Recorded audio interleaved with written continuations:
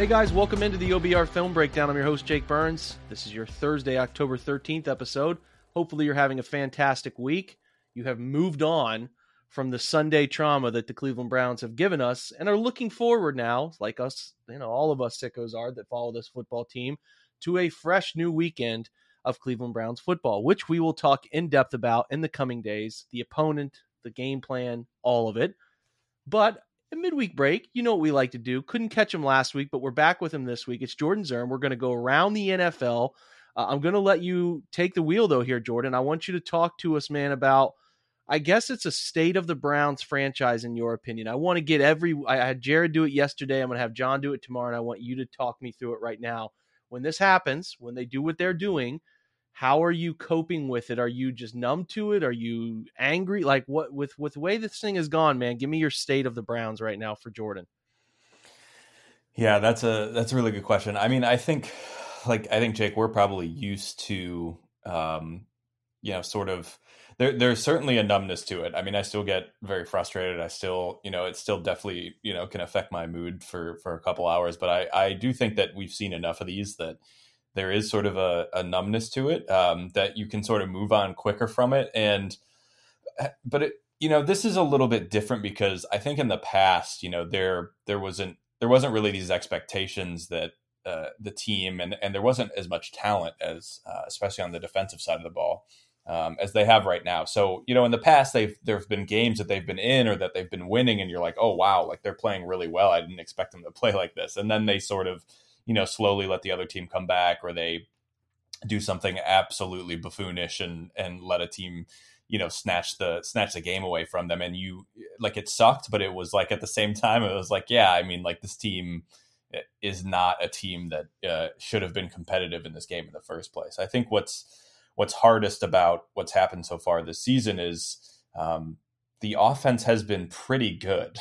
And, obviously there's things to nitpick about both sort of the players' decisions Jacoby has made late in games, some personnel decisions from Stefanski, like all of that is, totally fair to kind of take into consideration here. But for the most part, and by most metrics, the offense is a very efficient machine that is continuing to sort of run on the back of its running game and make enough plays in the passing game to put themselves in positions where they're scoring enough points where they should be winning. There's an alternate universe, Jake, where they're 5-0. I think it's when we did the pod, I think before the first week of the season, we did our our bold predictions for the season. I'm pretty sure I said I think the Browns could have a top 5 defense. So shout out to me for having just an incredible take on that end. That's why we record those, so we can listen back to them, and we'll get there. Like mid-season, we'll do a temperature check on our takes. I'm already excited to hear me say that one out loud. So, yeah, I guess like state of the Browns is, I mean, a lot of people have said this already, but I mean, they're absolutely sort of at a crossroads with this game against New England because it's another home game. You're playing a team that it doesn't look like Mac Jones is ready to come back yet. So you're going to be facing Bailey Zappi, and it's just like, if your defense looks the same against a team with very limited offensive weapons, now, they have some talent at running back and Stevenson, who already ran them over last year. So like that's already been done. But I mean, just from a standpoint of like, who's going to be under center, like if the defense performs like that again and continues to give up these chunk plays and these explosive plays like multiple times a game, like we've seen all season long, like it's going to change the tenor of not only the conversation about this Browns team and expectations, but internally. Jake, you and I were texting after the game last week, and especially when they made that trade, like, about 5-6 hours after the game ended. And, there's obviously stuff going on internally with this organization that's like, what is going on and how do we fix this? Because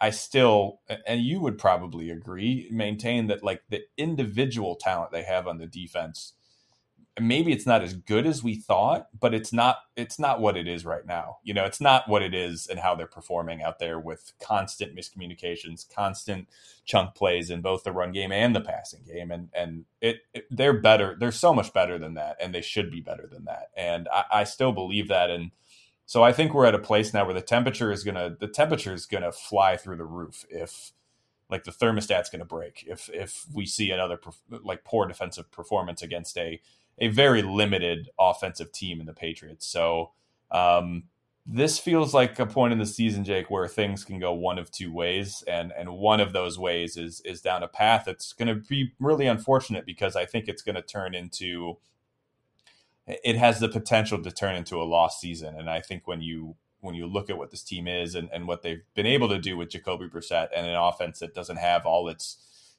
weapons, obviously, specifically at the quarterback position, it's just really, it's really disappointing, man. And I'm nervous about where this thing goes if they have another tough one on Sunday. I think that's fair. I think you're saying some pretty similar things to what Jared and I said yesterday with, what these losses are like and how they're just unique, and they don't give you, based on what hope you think you have coming at the end of the year, they don't give you a ton of hope that is going to work, fix the woes. Like the defense being bad was the singular thing that we didn't expect, and there is no solution for right now. Could there be a solution in the offseason? Sure.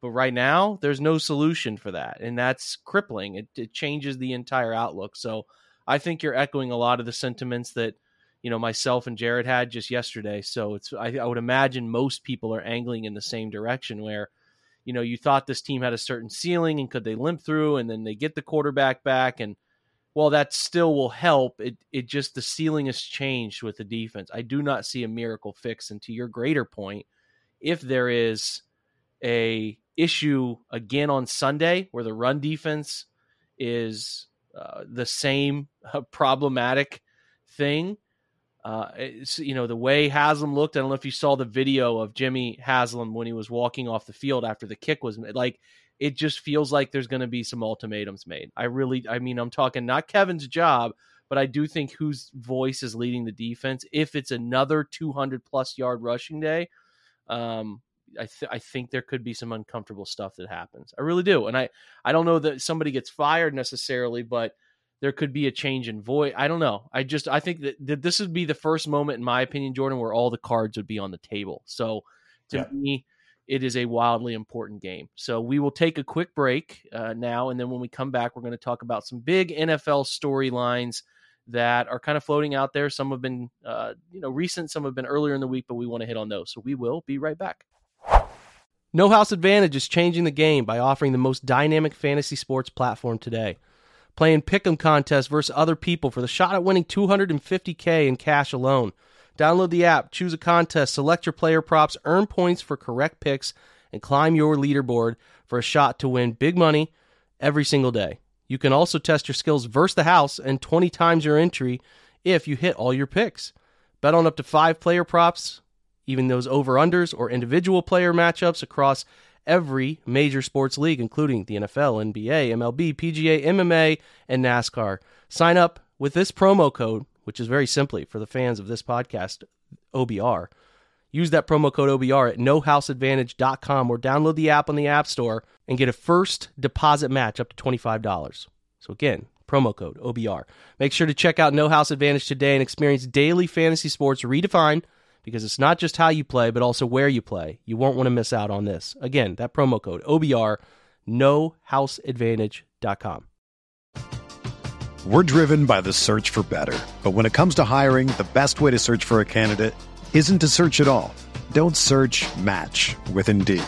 Indeed is your matching and hiring platform with over 350 million global monthly visitors, according to Indeed data, and a matching engine that helps you find quality candidates fast.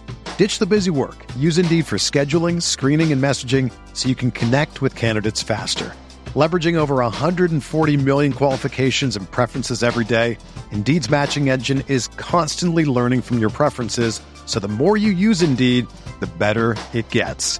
Join more than 3.5 million businesses worldwide that use Indeed to hire great talent fast. And listeners of this show will get a $75 sponsored job credit to get your jobs more visibility at Indeed.com/Blue Wire. Just go to Indeed.com/Blue Wire right now and support our show by saying that you heard about Indeed on this podcast. That's Indeed.com/Blue Wire.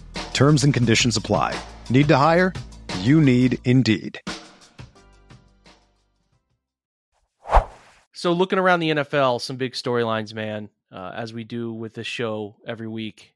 The Davante Adams thing, it's like, it happens. Davante clearly is upset. I think he knows right away, or somebody tells him, brother, you messed up. And he knows it, apologizes, puts out a tweet. I, for some reason, thought that would be the end of it. I did not think Buddy Boy would take action, and here we are. So he's been charged with misdemeanor assault. A couple ways of framing this question for you. Are you surprised by this outcome? And would you consider doing the same thing? Because, this is like a money opportunity for this guy. So it's like, I don't know, seems slimy, but I think it's easy for everybody to sit there and high horse themselves. But, maybe he did really get hurt. I haven't seen anything from the guy, but it wasn't a brutal push, but it was a push, it wasn't nothing. But yeah. Where are you at on it? What did you think about the Davante push stuff? It is very it's funny because it is very much like Davante. The type of shove was just like, you mean nothing to me, that was the type of shove that it was. It was basically, I think it was more disrespectful than anything, malicious. Like, it was just very much like, please, who are you? Get out of my face.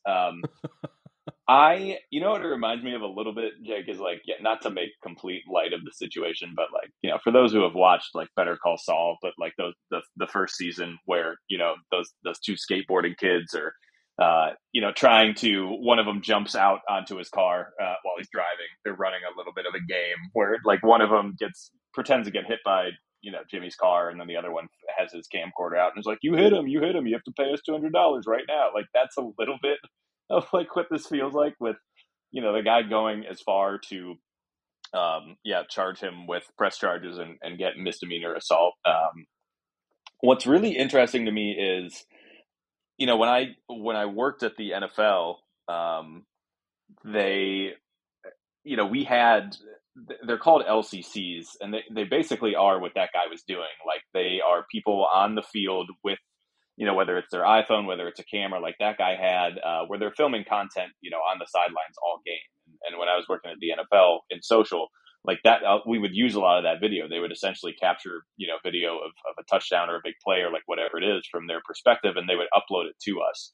And we would use it for social posts. And so that guy was a freelancer for ESPN, but it was doing a similar thing. And I'm still in a group text with some of the guys that were LCCs that I got to know during my time at the NFL. And they actually have a really interesting perspective on it, because they were kind of like, man, that dude ran out there not looking where he was going. He's got this giant, they call it a C-stick, whatever that guy was holding with the camera. He's got this giant apparatus, and he's basically just sprinting across the field, not looking where he's going whatsoever. And if you watch the video, yes, the shove was, the force of the shove was definitely unnecessary.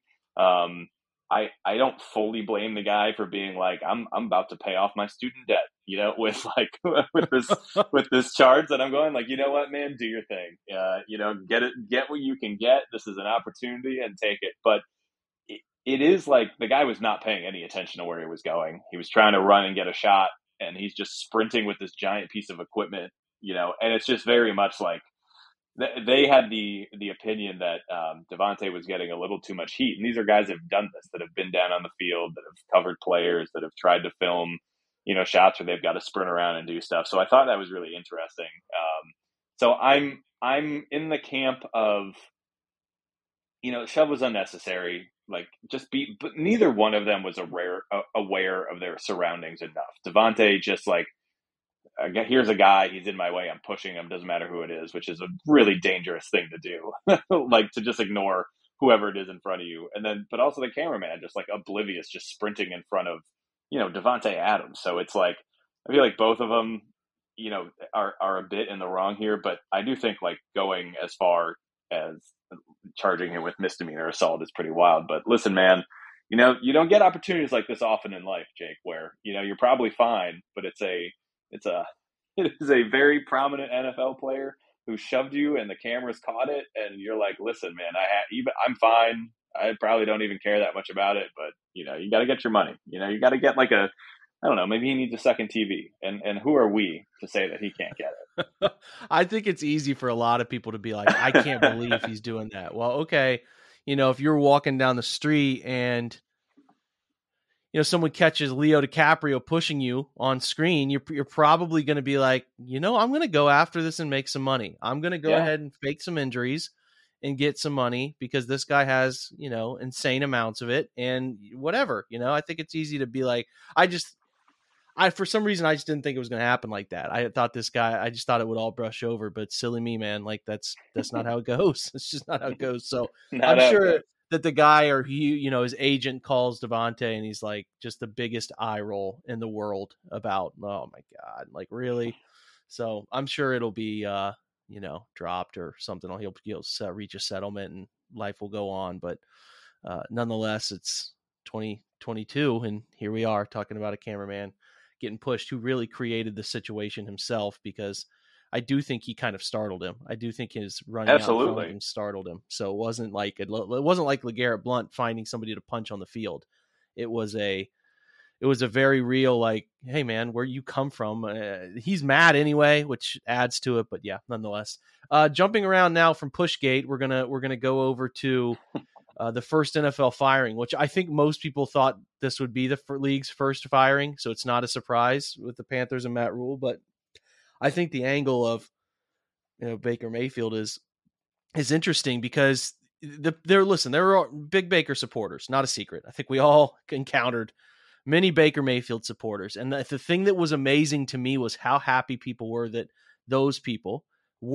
he was traded to Carolina. And I'm like, if you care about Baker Mayfield, this is not the situation you would want him to go to. Like flat out terrible situation. Matt Rule was done.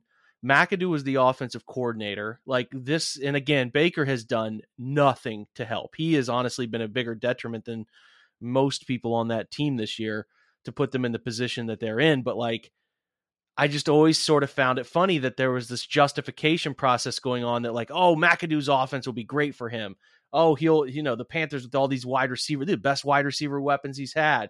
Let's see what he does. And it's like, really? Have you looked at Carolina's structure? Have you looked at a lot of things like he's going to be hunting for another job because another head coach is going to come in. They don't want him. And he's going to be trying to find his next landing spot. It was all too easy for me to see, at least. I mean, are you surprised how this just shook out? Maybe the timing's a little early, but I thought Carolina was a wreck and people trying to like celebrate if you were the big Baker supporters, and there was some in the national group who were that way. I could not fathom how you thought the Carolina destination was a good destination for him. Yeah, no, I'm right there with you. I mean, I think this was as easy of a firing to predict as there was in the league this season. And then, yeah, I mean, like you even watch how they use Christian McCaffrey up until last week, or I'm sorry, 2 weeks ago. I don't really think they got back to it, but I mean, they were like running him like between the tackles, like he was AJ Dillon, like the way they were even using their most talented player on offense, like that before they started like throwing him the ball and being like, oh, we can actually use him out in space. Maybe we should try doing that. A horrendous situation. I mean, I think about, the Colts were always so linked to Baker, and the Colts are going through their own struggles, even though they barely escaped Denver with that win. They look horrendous doing it. I mean, they look completely broken too, and they can't run the ball for anything. So maybe it wouldn't have been any better there, but like at least like I consider Frank Reich a creative, smart coach who can do some things offensively that are interesting and some play action stuff and I don't just help his quarterback out more than what Matt Rule and that offense at Carolina has done. So yes, like 100% agree with you. To your point, like Baker has been absolutely atrocious. I think we've all seen the stats about his QBR and how it's like the worst through X amount of games since like Jamarcus Russell, which is like a name you never, as a quarterback, you never ever want to have in the same sentence as yours. So it's been a struggle, but like there was he was dead in the water there, and now it's like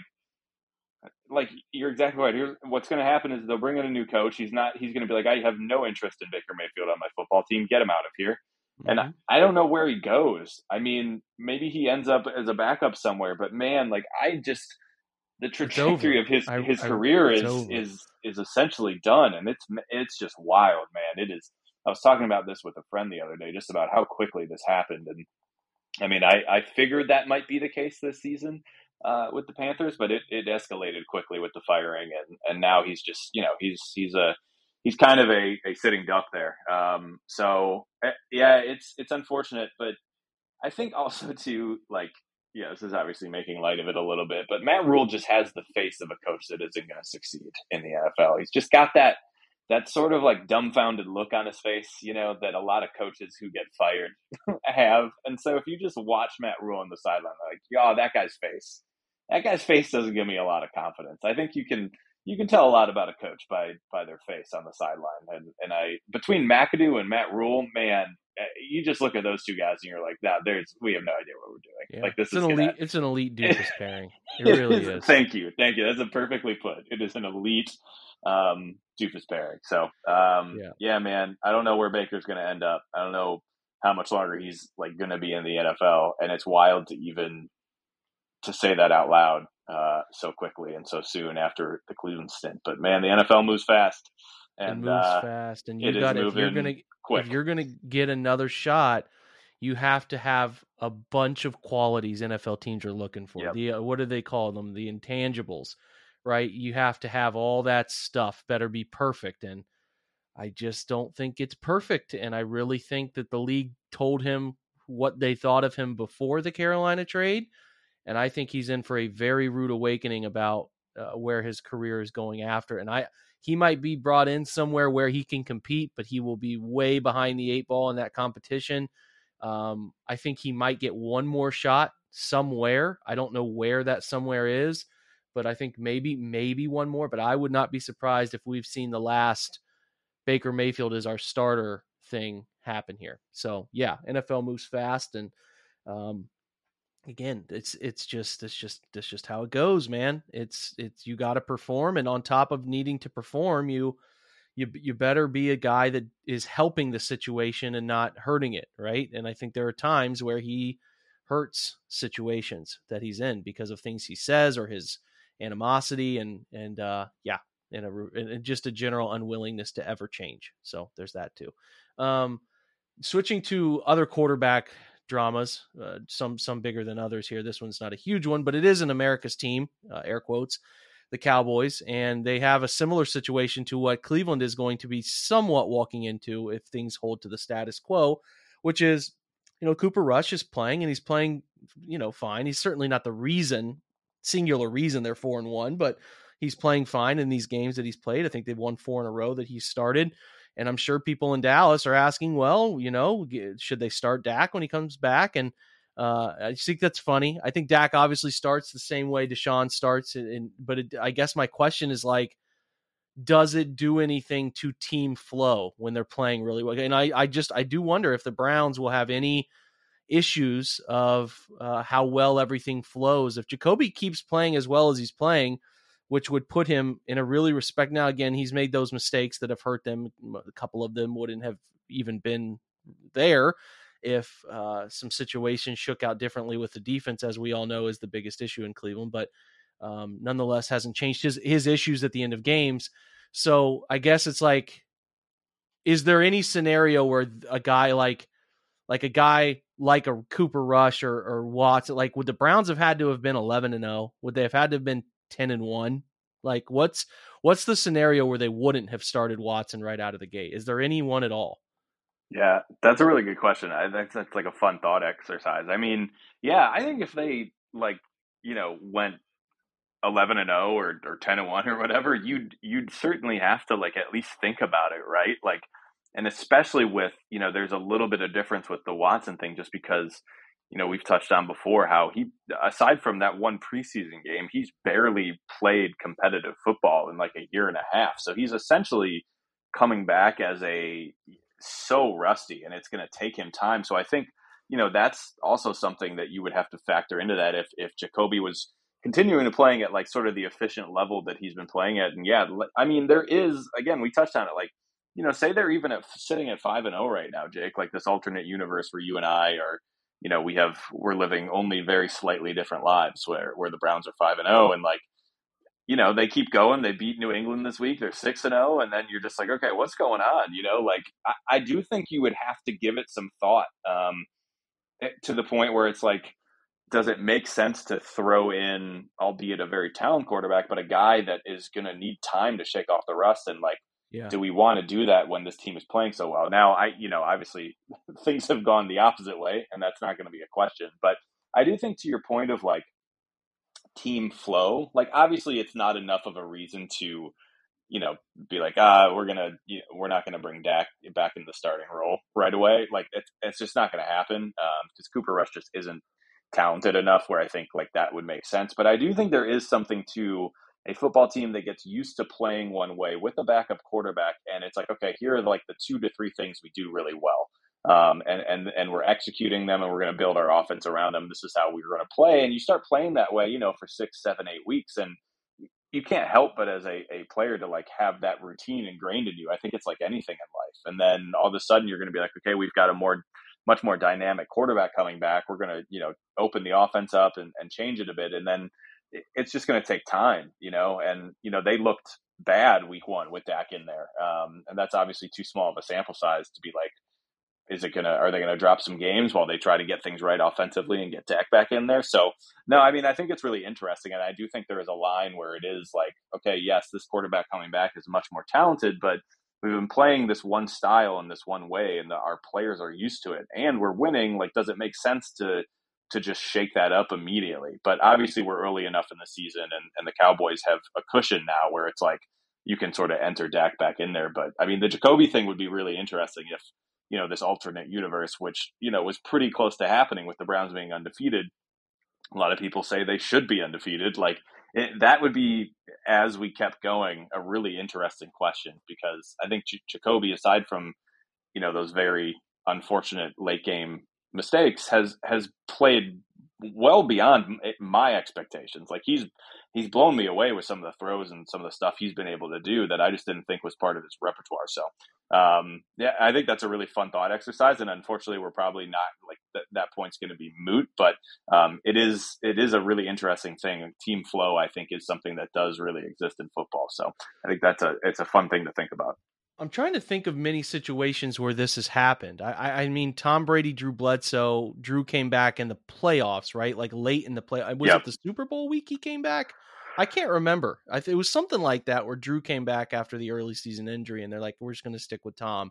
I think there was the Kurt Warner, Trent Green thing happened too. I don't know if I'm right on that or wrong on that, but I think so. And then there might have been another one with Kurt Warner with the Cardinals, where he took I could be wrong on that, but and anybody who's listening and you want to chime in on this tomorrow, let me know. But I'm trying to think of situations where a team has either paid a quarterback handsomely, or has at least an established guy, and they don't go to him right away because the team is playing so well. So I find that to be a really interesting one. The only thing, and this really isn't the same situation, but, it's like when the Seahawks gave Matt Flynn all that money, and then, they were going to run their offense one way with Matt Flynn, this veteran, and then Russell Wilson just played so well in the preseason that they were like, well, what if we just put him in right now? Now that's it's a little bit different than, a guy scheduled to start either gets hurt or, is away for a little bit, and his replacement sort of steadies the ship. But, it's a similar thing where you got to make those decisions in the moment, and obviously it worked out for the Seahawks, but yeah, it is an interesting thing to think about. And it would be interesting to see if people have, examples that they tweet us or they remember about guys that have kind of come into those situations. I think those are the first ones that come to my mind. So yeah, if you guys think of some or remember some, feel free to hit me up, because I think it's interesting. And I do think the Browns would have had to maybe like been 10-1 and yep. And Jacoby is just lighting it up, which again, he has played really well outside of 3 plays, in my opinion. So Jake, I wanted to ask you, this is somewhat off topic. I mean, not completely off topic, but this was something I was thinking of, because I was thinking about, I know the last thing we're going to get to is sort of, the standings and where some teams are at this kind of, quarter mark, early mark of the season. But I was really curious, you may have talked about this already on some pods this week, but about the Staley decision to go for it on that 4th down at the end of the game. And if that It has been interesting to me because he had sort of, I feel like he had slowed down a little bit the extremism of his going for it on fourth downs after he did it almost all the time last season, because there obviously was some blowback for that. I was fairly surprised that he did it, just because I thought, he had sort of reversed course a little bit on that. I was interested in, if you've talked about this on other pods, you don't have to go super in depth, but I was interested for your take on that decision, because that was such a, we talk about just the disappointment of the defense, but that was such a pivotal thing that gave the Browns instant life, and should have led to them winning the game, that I would love to your thought on that, because I'm looking at the Chargers as a team that, like, man, they're so talented, but like they just, their defense gets shredded by the Browns, and they've got dudes on that defense, and just, I mean, obviously Bosa is out, and they've had some injuries, but man, like they're such a talented team, and they just seem to like do things that continue to hold them back. I don't know if you felt like that fourth down call was an example of that, or if you were good with it. Listen, I'm not anti-analytics. I actually welcome them. I think they do a lot of good stuff for football, and they generally inform people to bring to light what can be good decision making. I think they do a nice job.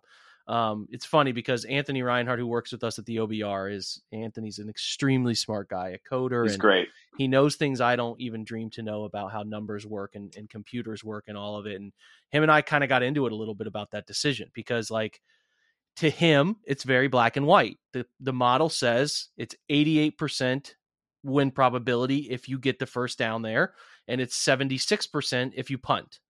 I get that. I can read one number's larger than the other. Totally get it, right? I'm not the smartest guy in the world, but I can rectify what that, I can understand what that's telling me. The thing is, though, it's not always black and white. It wasn't 4th and 1. It was every bit of 4th and 2, and it was not like you're not running that. You're really not from the way the gun stuff. Like, they could have run it and certainly would have been justified the way they had been running throughout portions of the game, but they had actually struggled to run the ball late in the game. So to me, at that point, 12% of win probability, I felt way more comfortable penning Jacoby Brissett. Now, if this is Deshaun Watson, Patrick Mahomes, a big-time quarterback, I want to end this game right now. I am in no way, shape, or form putting the ball back in his hands the rest of this game. Not doing it. Get it. I got it. You can handle your own destiny. But when Jacoby Brissett just made a horrible interception happen, a terrible one that sucked the life out of the stadium, you could tell it was just crippling and how he felt. And if you watched him on the sidelines, he was out of it. He was out of it because everybody thought that game was over, and understandably, right? So you say, would you say, okay, the bad outcome here is the worst outcome here with a minute left. There's just over a minute left. The Browns have no timeouts. They have Jacoby Brissett, and they have no threat of a run game. And when you eliminate some of the neutrality in the passing game, Jacoby does struggle. True pass sets, true predictable throw scenarios. He's not been great this year. That's why the Browns have a great luxury in-house. They have a fantastic running game and a coach who can scheme up things off of that running game and scheme up things off of the run-pass balance stuff and down and distance. So they're able to help him a lot, but you cannot help him a lot in 2-minute scenarios or even a 1-minute scenario where they have no timeouts. So you're dealing with not a bunch of great separators. You're dealing with not the most creative quarterback of all time. And you're dealing with a guy who just made a crippling mistake. 10 out of 10 times for me, I'm punting that. I'm putting him back inside the 10, and I'm letting my guys get after him. And I'm making life miserable on him. And the worst case scenario in a minute is that they probably get it to field goal range. While the worst case scenario on the flip side is they probably, they're already in field goal range. So that to me, you're giving the game away. You're giving the game away to me there in that scenario, especially given what they called on top of the decision. I just think if it was a different quarterback and the game was different, where Jacoby had just lit you up and was super confident. No, man, he just made a really bad mistake. They have no timeouts. Their wide receivers don't separate well. I couldn't believe that was the route he went. It's not like their pass defense had been that atrocious. They were getting beat in off play action a lot of times. That's really the crux of it. They were beat several times off of, you're not getting run action stuff in 1 minute. They have a minute to get down the field. So to me, man, I'm not going for that. And I thought it was borderline a fireable offense. Like, I just thought that was lunatic stuff to go for that. I really did, based on the situations around it. Now, a database isn't going to tell you that. They're going to tell you based on similar situations in games, this is what it looks like. But there's more to those numbers than just what has happened to other teams in the past. There are quarterbacks at play. There are game situations to account for. And like, how a guy has played leading up to that moment. So I thought, if I was a Chargers fan, and I'm clearly Keenan Allen was speaking his mind on the issue, like Yep. there was no reason to go for that. I thought it was just lunatic stuff, given the scenario and what was going on out there on the field, and how your defense had been playing. And again, it's not that their defense was playing that well, but it also, you got to look at, there's a minute in the type of schemes the Browns can run. And it was evidenced by the Browns ran, 6 plays? I think 6 plays after they got the ball back and moved 10 yards. Like, yep. They couldn't move it. They weren't going to move it on you if you punted it. They just weren't, unless your guys just slipped and fell or something bananas happened. So I thought it was terrible. And I'm just not a huge Brandon Staley fan personally, and I wanted that to blow up, and it would have been the news of the week. It would have been everywhere, and it still has been in a lot of places, but it would have been everywhere. So I don't know what you think, but that's where I'm at with it. I get what the numbers tell me, and if I'm punting the ball back to a really good quarterback and a group of receivers maybe that Tampa Bay has or somebody like that, I get it. I totally get wanting to just end that game right there. But boy, that's not what Cleveland has. And I get that the offense in Cleveland has been pretty good, but you got to understand why they've been pretty good. And that advantage that Cleveland has baked in was not baked in those moments that were coming up if you punted it. So I just thought it was a terrible choice, just terrible. And I won't really hear it any other way, but I love to hear opinions. I won't believe any other way, but I'll listen to what other people were thinking. Yeah. No, I didn't listen to anything Staley said either. I had no interest in it. I'm sure he got asked. I don't know if you saw that.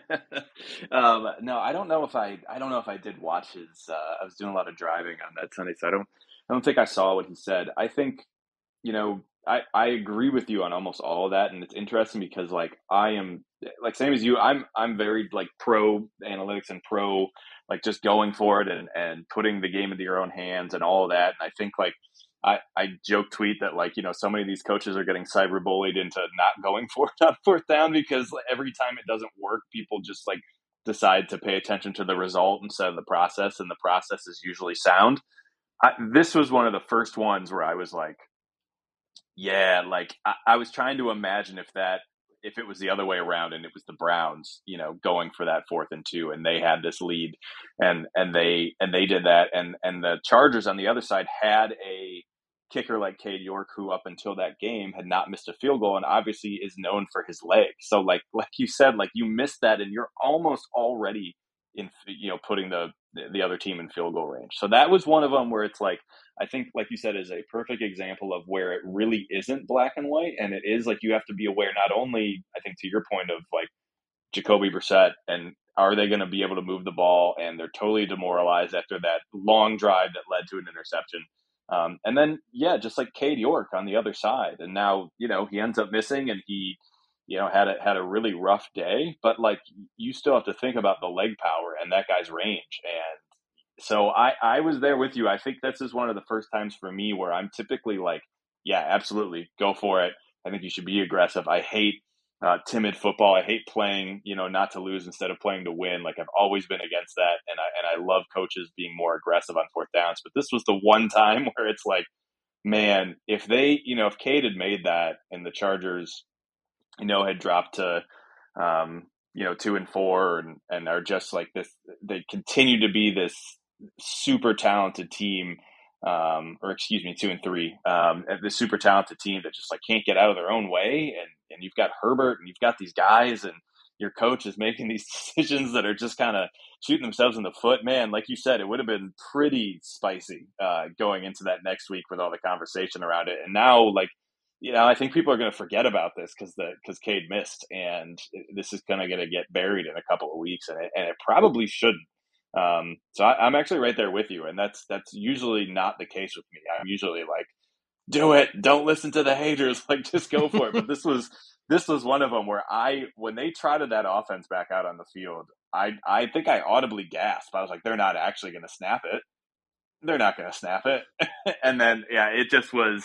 I mean, did they, correct me if I'm wrong, but I think they lined up, they took a timeout, and then they still went for it, unless I'm completely, yeah. So I was shocked. Like, I thought when they called the timeout, they were like, oh, yeah, they were trying to draw them offsides. They're going to punt it. Nope. And then there comes the offense. So, yeah, man, I wanted to bring that up because I thought you had a great answer, but also just because this was really one of the first times where I found myself being like, no, probably actually punt it. You should definitely punt it. So that was really fascinating to me, and it's such a topic of conversation, the sort of fourth down, the analytics, and how they play into the game. So that was a really fascinating one for me.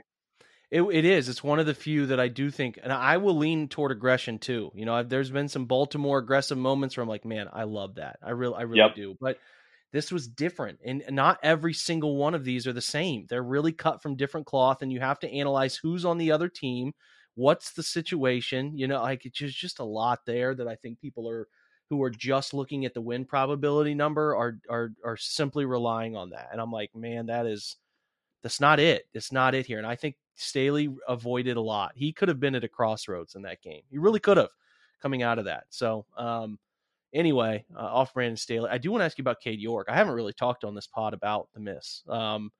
Generally for me, I knew Cade was going to have some struggles this year. And I've been, from the moment they picked him, I said the talent is there, but they're going to be misses. And you got to be patient. Like I just think that you really have to be patient and understand that rookie kickers are going to miss. Now, the risk, I guess, the opportunity cost of a 4th round pick versus, you know, it's a tough week. It's a really tough week when you look at special teams players of the week, because you have the Eagles' Cameron Dicker, who was an undrafted free agent rookie, as the kicker of the week, and I know Cade's won one too, but like he wins it. And then I think, what was it, Chase McLaughlin from the Colts won it as well, former Browns kicker. So tough week for all kickers in Cleveland. But anyway, I should say Corey Bojorquez is punting so well, not talked about enough. That dude is absolutely really flipping the field and making some great efforts in the punting game. So shout out to him. But I knew the Cade stuff was going to happen. The thing that was troubling to me is that I watched his first kick before half, which was nowhere near close. It's drifting right. You could see, and the kicker for, I can't think of the man's name in LA, hit the LA's kicker, also kicking toward I think it was the west end zone. Also, kind of the ball it's pushing right down there. It's pushing right. And Cade had another PAT he kicked where it was pushing right, and he made it, but you could see it. Like everything clearly was working left or right down in that end.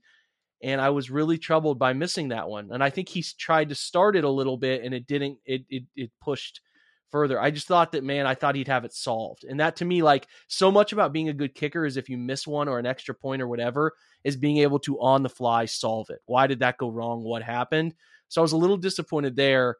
To me, like, this is maybe like the quarterback in me or calling offense in me, but like, I want to make that as easy on him as possible. And when it gets to 50-yard kicks, it's such a coin flip. I get it. You drafted this guy to make it. Totally get it. But you're just opening yourself up to a higher probability of a miss. You just are. And to me, it's like, yeah, he could have made it, but I didn't give him a 41-yarder. I gave him a 55-yarder or whatever the number ended up being. I think it was close to 55. And that's not easy. It's not easy, and it's not a guaranteed make, and people act like it is. And it's like, I'm mad at the kicker too, but what do they do? Are you going to cut him? You know, you got to ride it out. He has leg power that is rare. And it is really frustrating how it seems like every visiting kicker into First Energy Stadium never misses. And you have Browns kickers who seem to struggle with it. I don't know how we move past this as a whole here. It's probably tied into like the fan animosity takes over the feeling of the kicker at some point. But yeah, man, I guess just getting your thoughts on Cade. I'm more than willing to be patient with him. I do think he has a lot of talent. But people are freaking out, man. They're doing their thing on this one. And I just don't think it's the right time to be going crazy. Although, you know, rookie kickers and all, it does, those growing pains can sometimes happen in ways that don't hurt you, or they can happen in ways that cost you ball games. And that's tough sometimes. And I know the same thing happened to early season McPherson last year with the Bengals. I don't know if they dropped that game or it would ended up being a tie with the Packers there week 5 of last year, but he was missing a lot of kicks too that could have won them the game. So I don't know. I think I lean toward massive patience with Cade. I think he'll get it figured out, but I'm curious where you are, as some people are pretty annoyed and upset with him. Yeah, I mean, I lean that way too. I think it's, whenever a kicker misses a kick, especially one, to win a game, I forget, as I mentioned before, like he'd been perfect up until, that Sunday and been, hit that massive. I mean, can you imagine had they lost that game to the Panthers if he doesn't hit that bomb of a field goal at the end of that game? I mean, like, then maybe we're having a different conversation, but like that was just a kick where it was like, well, if he makes it, amazing. If he misses it, it was this absurdly long field goal. It's whatever. So, I mean, he basically saved that game for them. So I think like we're very quick to forget too sometimes. Like it's a recency bias, and I totally get it. But he basically won them a game with his leg, and now yes, he lost them a game. Although you could put that loss on more the defense than just the kicker. But I'm with you on like massive patience, and I do think there is something too. This is why not that it frustrated me or upsetted me all that much, but like in the preseason when they just were trotting him out there to kick these absurd field goals, which like just was odd to me, instead of going for it on some fourth downs, which like it's a preseason, it doesn't matter, but it's also like you wonder a little bit if there's a little too much comfort, and maybe that comfort is gone now, but like with the Browns coaching staff, with Stefanski, with the special team staff, like, well, we don't need to get it that much closer because we've got Cade. And like, I don't know if we're at that point with him yet where you can feel that sort of confidence. I think that's the goal. I think in year 2, you were like, yeah, like trot him out from 60. Who cares? Like, he's that guy. But I wonder if like early on, they're just a little too confident. And when they were doing that in preseason, I'm like, is this a sign of things to come? Like, he made some of those in preseason, and you're like, okay, but are we going to do this in a game where it's like, well, we probably need 10 to 15, but if we get 5, it's fine. We'll just trot them out there. It's whatever. What's an extra 5? And you're just like, well, I don't know, man. I don't know if we should be having that type of confidence in him yet. And I think to your point, like, we should still be trying to make these kicks. The Browns should be trying to make these kicks as easy for him as possible, even with the leg he has, because he's still a rookie and he still needs to get used to all this. So, no, I mean, I think, hopefully he bounces back from a tough week, and that's what kickers have to do. And he'll sort of adjust another game at home for him to sort of deal with the elements in the wind and figure out how to bounce back from something like this. But yeah, I agree with you. Like, I think they got to be patient, and I think they also need to maybe not have that extreme, maybe slightly misplaced confidence that he can kind of kick it from anywhere, because I think that can get them in trouble. And you don't want Cade's head to start go a different way when they start having him trot out there for these long kicks, and he misses a couple in a row, and then you get into a place where he's got to mentally sort of recenter himself. So I hope he can bounce back, but I do think there's something to that a little bit, where hopefully they can, they need to just make these kicks as easy for a rookie as possible, no matter what.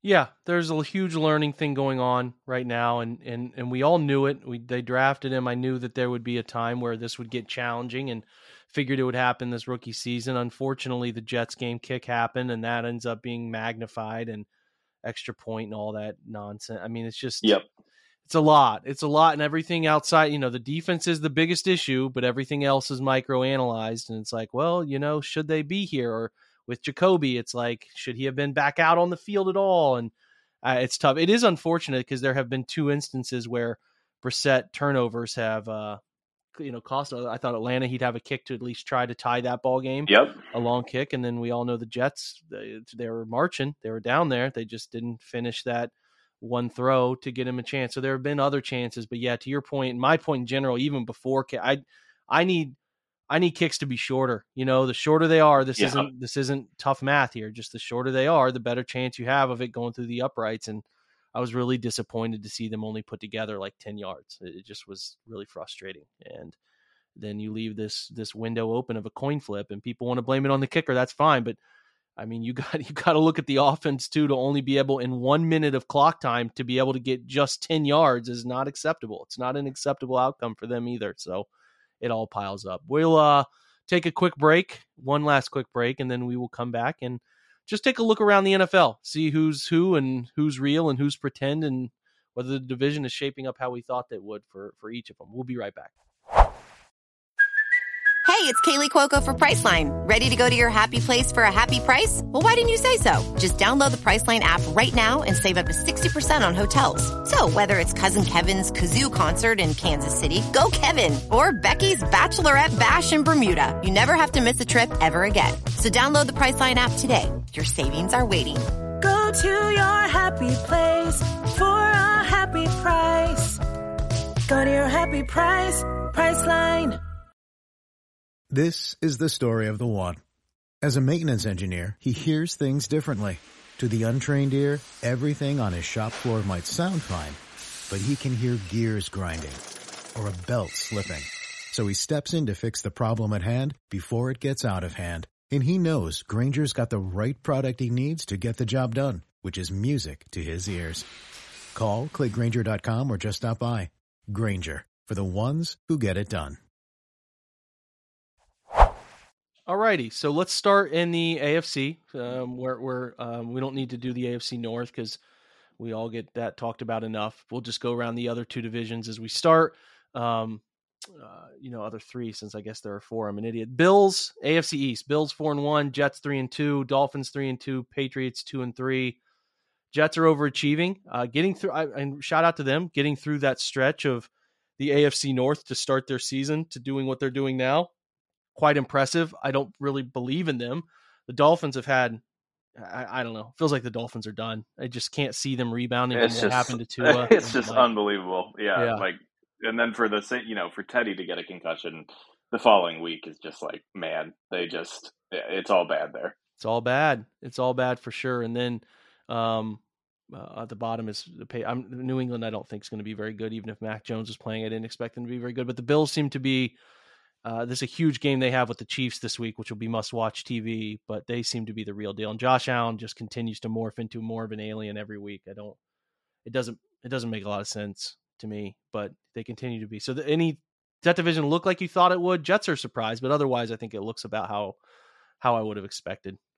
Yeah, I'm with you, and I'm also there with you and not really believing in the job. I mean, until Zach Wilson shows something, I just am not really there with them. And yeah, I mean, to your point about the Bills, I think I saw it actually from your Twitter account. You quote tweeted that view from the end zone of him throwing that pass to Gabe Davis for the touchdown, where he's just flicking his wrist while he's getting hit in the end zone and just launching this perfect ball to Gabe Davis for a touchdown. And, he takes it another 50, 40 yards, but just the placement under that kind of pressure with that little room around him, he's turned into an unbelievable passer, man. And it is just incredible to watch from what he was at Wyoming and what he was kind of year one and even a little bit of year two in the NFL. He's really turned into an absolute stud throwing the ball. And then you put everything else with it together. And yeah, man, like you said, that game against Mahomes is going to be must-watch television.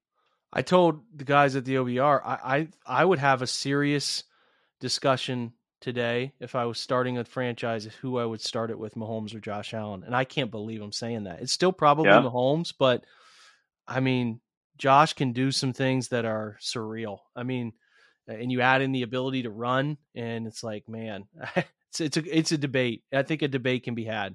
So I never thought we'd really get there, but I still think it's Mahomes. But you take Andy Reid out of the equation. What's that look like? It'd still be great, but is it the great we're seeing? And I don't know. We'll see someday. Andy Reid can't keep marching on forever. AFC West, the superior division. Everybody thought it would be great. I only see one really good team in that division. I only see KC. The Broncos are whatever.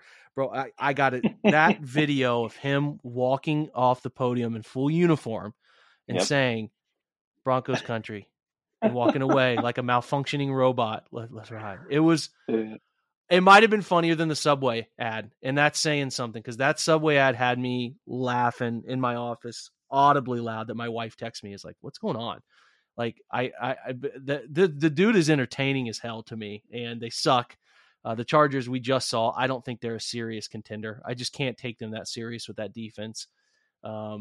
The way it is, and we know the Raiders are now 1-4, and yeah, I think the Raiders are a fine football team, and they'll win a bunch of games the rest of the way. But that division's not 4 10-game winners like some people tried to predict. Like three playoff teams. I don't see that happening. What do you think? Yeah, I don't either. I want to believe in the Chargers. Like I've sort of adopted them as my second team because I just love Herbert and I love what he has the ability to do, and he's still got so much growth ahead of him. But yeah, I agree with you. Like that defense is not serious, and Keenan Allen can't stay healthy, and they're just and Herbert can barely stay healthy himself, and then you put that on with Brandon Staley on top of that, who was this guy coming from the Rams, who everybody lauded for how he used that defense, and they just haven't. To be fair, they've had some injuries, but like between the decision making and sort of how their defense has performed, it's just I want to take them seriously because I just like them as a collective, but I'm also not there. And man, I can't remember a receiver, just a note on the Broncos, but like a non sort of diva, not diva, that's not even the right word, but you think about like, okay, Terrell Owens would get frustrated on the field. You even think about Odell Beckham, like he shows his emotions on the field. He gets upset when he doesn't get the ball. But those are guys who like can do that because they have the personalities, they have the sort of gravitas that where you're just like, oh yeah, I mean, that's just TOB and TO or whatever. To see somebody like KJ Hamler lose his mind when when Russ doesn't see him and get him the ball on that fourth down and just I mean, I think a lot of players are telling you how they feel about Russ without saying it. Some are saying it, obviously, Richard Sherman. But I think that told me more about like how I think maybe this Broncos experiment is going than anything else. Was just like, I mean, listen, you get frustrated, it's the heat of the game, but like there was rage in that was just bubbling from this entire season, I think, and how Russ has played, and he's not seeing guys and he's missing guys, and just like, I mean, it looks terrible, and like I just couldn't. That was such a strong scene for me because I just couldn't believe he just went as sort of berserk as he did, and you can really that probably I think sums up how a lot of that locker room probably feels right now. So I just the content from Russ has been great. I hope they continue to just have this wildly horrible season because it's just one of those things. The content from it has just been phenomenal, and we're only 5 weeks in. Run pass, run pass, yell it. Oh my god, it's God. So good. I feel so bad for Denver fans because there was just, hey, we got it figured out, man. Got it figured out. Got it, and it's like, oh boy, 7 years. Can you imagine? Like say the Broncos are like 4-12, and he's like, yell run pass. Can you imagine? Someone's gonna fight him. Someone's gonna punch him. Can you imagine, dude? Oh, I want it. I need it to happen. Someone's gonna punch him. Someone is gonna fight him on the bench. It's gonna be KJ everywhere. Hamler. So keep your eye out. Shout out KJ Hamler. The AFC South, I don't want to waste any time. The Titans are 3-2. Disgusting. They're 3-2, and football. They continue to. Titans are just so weird. They're just so weird, and they're like one of the. To me, it's going to sound terrible because the Browns have done nothing relevant in the last while, but they're like the franchise I forget about the most. They're right there 1A and 1B with the Jaguars. I just kind of forget they exist. And honestly, the entire division outside of the Colts, because they're close geographically to us, and I've always just liked the Colts in general, but it's such a forgettable division. It is so weird. The Jags thought they could be serious for a little bit. They seem back to be in this young group who's trying to figure out how the NFL works. So they're not, it's hard to take them as serious as you need to. Titans are just going to be a pretender that wins that division, in my opinion. The Texans are wallowing. I have no clue. Even with the Browns picks, the Texans have, like, Davis Mills is Davis Mills. He's not a dude. It's funny watching Texans fans pretend that all off season about him. It's like, oh, okay. You want to do that. Like, oh, that's cute. Yeah, it's cute, man. It's cute. But I don't know. Do you have anything to say about that division? I have nothing really else to add to it. The only thing is, man, I'm just very shocked by like the Colts. I didn't think they were gonna be like this incredible football team. I didn't know how much Matt Ryan had left, but Jonathan Taylor just had such an unbelievable season last year. And like, I like Michael Pittman. I was intrigued by Alec Pierce, who's actually like played pretty well for them. He's really maybe been the only bright spot on that team so far. But man, like they are just, their offense is definitely bad. Matt Ryan has fumbled the ball approximately 700 times through 5 weeks, and it is maybe the most incredible stat that I don't know if everybody is paying attention to. I don't know what the exact number is, but that man has fumbled like twice a game, every game. And it's one of those stats that like you see it, they put it up during the broadcast after he fumbles, and you're just like, how is that even possible? So it is, it's gone in a direction in Indy that is pretty depressing. And I don't know if there's a fix for it. But watching their offense right now is really, really tough. And I didn't think, like, I was kind of bullish on Matt Ryan, doing maybe some of the consistency things that Carson Wentz couldn't, and it's just not happening. So I think it's just odd watching that team sort of completely flounder like they are.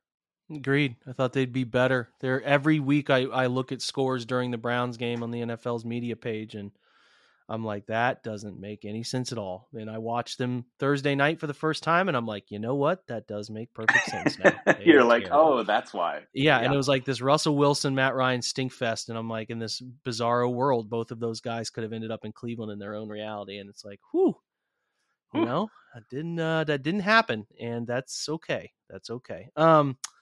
Now we go to the NFC. The Eagles, Cowboys, and Giants. The Commanders are Ron Rivera, bro. Come on, man. I know Carson Wentz stinks, but you just can't say it, and you can't try to hide it and walk back from it. They're done. The Commanders are done. They've been done. They're cooked. But the Giants are 4-1. Cowboys are 4-1. Both feel like, how, first of all, are they 4-1? The Eagles are very good. I've been believing in the Eagles since the Browns got together with them, and I took a real good look at their roster in the preseason. I'm like, those guys are going to be really good. We'll see where Jalen Hurts can ultimately take them, but that roster's really good. And but yeah, the other two feel like they're just going to sort of duke it out and lose some more games coming up close here. But I think the Cowboys are better than the Giants and ultimately end up cementing themselves as a wild card team. I don't know what you think. I think the Giants are a fun story. Brian Daboll sort of this. I mean, if you'd have told people in Cleveland 10 years ago that this was going to happen, they'd have laughed you out of the room. But he's doing well, and he seems to have the guys rallying, and it's a fun story. At least Daniel Jones hasn't done anything of relevance, and when they need him to do anything, it'll look how it's supposed to look. But they're fun, and I think that's more than people expect. But both the New York teams, 3-2 and 4-1, right? Then nobody really thought those teams would be worth anything, So interesting, at least. Yeah, it's wild. I mean, it's also like a really feel good story for Saquon. I'm happy he's remained healthy so far and is looks explosive again. Like, you can tell he's right, and he hasn't been right for a few years now. This may result in like the Giants deciding, he's going to maybe sign him to a large extension at some point, or like do something they absolutely should not do with Saquon. So like, that's definitely in the future, but I'm happy for him. I'm happy for him that he's, hopefully he stays healthy, because it really is like, he is obviously very talented, and very explosive when he's right. So that's been fun to see. Yeah, I have no idea what to make of the Cowboys. We'll see what they look like when Dak gets back. But I agree with you with the Eagles, man. They're a blast. I obviously have some affinity for one of the two Kelsey brothers, with Jason being there, still doing his thing, still blocking his ass off, still being one of the best centers in the league. So like, they're just a blast to watch, and I'm really love watching Jalen Hurts sort of grow and play into what's looking like a really good quarterback. So Cowboys and Giants, like, yeah, don't fully know what to make of them. Eagles are great, but like you said, yeah, the Commanders are toast, man. Their team name's horrible. Their uniform's terrible. Ron Rivera is just roasting his own quarterback in press conferences. Like, it's going great. So we need these teams, Jake. We need these teams for our entertainment value. So at least the Commanders exist for that. The black uniforms the Commanders have too. Whew, rough uniform. Well, the thing that's interesting to me is, I'll be honest, I did not like Guardians when it rolled out. Just didn't like it. Just sure. I don't know. Just didn't like it. And for some reason, maybe it's because they're winning and won the division and it's a team I pull for, it has grown on me. I think it's maybe the symmetry of the ends, the IANS at the end, or whatever. I've just kind of like, all right, taken to the shortening and calling them the guards, and seeing it's worked. I don't know if everybody feels that way, or I don't know if people who live in Minnesota feel like it looking at it from afar, but I hate Commanders so much. I cannot say bad. It seriously. I don't know. I still think they just should have just stuck with Washington football team. I really think it somehow worked, and it's bad. It's bad. But anyway, the Cowboys defense, I believe, is run by Dan Quinn still. They are really good. They are really, really good. He's going to get another head coaching opportunity at some point. So if Dak could just come back and be respectable, they can push Philly. I think they can push them, but how far do they push him? I don't know. But that defense is. You want to watch the Browns, and then go turn the Cowboys defense on. The NFC West, another division where people thought a bunch of teams would be really good. 49ers are 3-2. I don't think they're very good. They're just their defense is fun. I think Nick Bosa got hurt though. I think he's got a little groin thing that came up. I can't remember if I heard that correctly. They're 3-2. The Rams, I don't know. I don't see it. I really don't see it. And I'm really worried about where the Rams are going. We'll see. But I don't see the Rams and Cardinals being very serious so far this year through 5 games. The Seahawks are a fun story, and Geno's playing out of his mind. But they're not gonna win a bunch of ball games. They're gonna maybe win 6 or 7 ball games. So that division is not very strong. And I think some people thought it would be pretty damn good. I just don't think it's very good. Yeah, I agree with you. I don't trust Jimmy G. I never have, never will. My really only note here is that the pain I feel for Allen Robinson, who like everybody was like, finally, Allen Robinson gets to go to a team with a good quarterback, and he's getting like 3 targets a game. Now, part of that I think is also, Allen's been around for a long time and he can't quite separate like maybe he used to. Still a great route runner. He can still get open, but I think maybe to a less degree than he did early on. But like, man, the narrative was just like Allen Robinson is freed, and now he's just. I mean, he's a ghost. He's a non-factor on that team. It's unbelievable. So the curse of Allen Robinson continues, and I feel really bad for him. And that's really my main note about the Rams, who appear to be trending in a unfortunate direction. Not a very good offense. Matt Stafford not playing very well. So we'll see if they turn it around. I did see today Sean Payton mentioned that they haven't made their final offer to Odell or something like that. Well, okay. Yes. Cool. Good luck. They're playing a weird game there's a weird flirtation going on with the Rams and Odell. I don't really understand it. It's just like, it's so odd to me. Like one, is it going to make a difference? He's coming off of another ACL. Exactly. But, the NFC North, the Vikings sit at 4-1. Surprisingly, Packers are 3-2. I think the Packers are kind of like a 10-7 team. They just don't have enough weapons. They really just don't have enough weapons. Their defense is kind of strange too, and should be playing better than it is. I don't know. That division feels like Minnesota could really win it. I know Minnesota's only loss was their trip to Philly, which is going to happen to a lot of teams this year. So. Yeah, I think it's Minnesota. I mean, the Bears and Lions are afterthoughts. The Lions have been a fun offense. They put up 140 points, which is, as we sit here, the most in the NFC. I could check the AFC real quick. It's got to be, the Bills have scored 152, Chiefs 159. So they have the 3rd highest point total on the year, but they've given up 170. So they can't stop anybody. They're going nowhere quick. The Bears are somehow 2-3, but yeah, yikes. I had nothing else to add. I'm not spending much time thinking about either of those 2 teams, but from what I've seen of Justin Fields and what they've given him and what they're expecting him to do, and yeah, yikes, man. 86 points on the year. Surprisingly, though, the lowest point total in the NFC right now, 80 points for the Rams. So that's unbelievable. It's not. Go ahead. Any on that division takeaways? Yeah.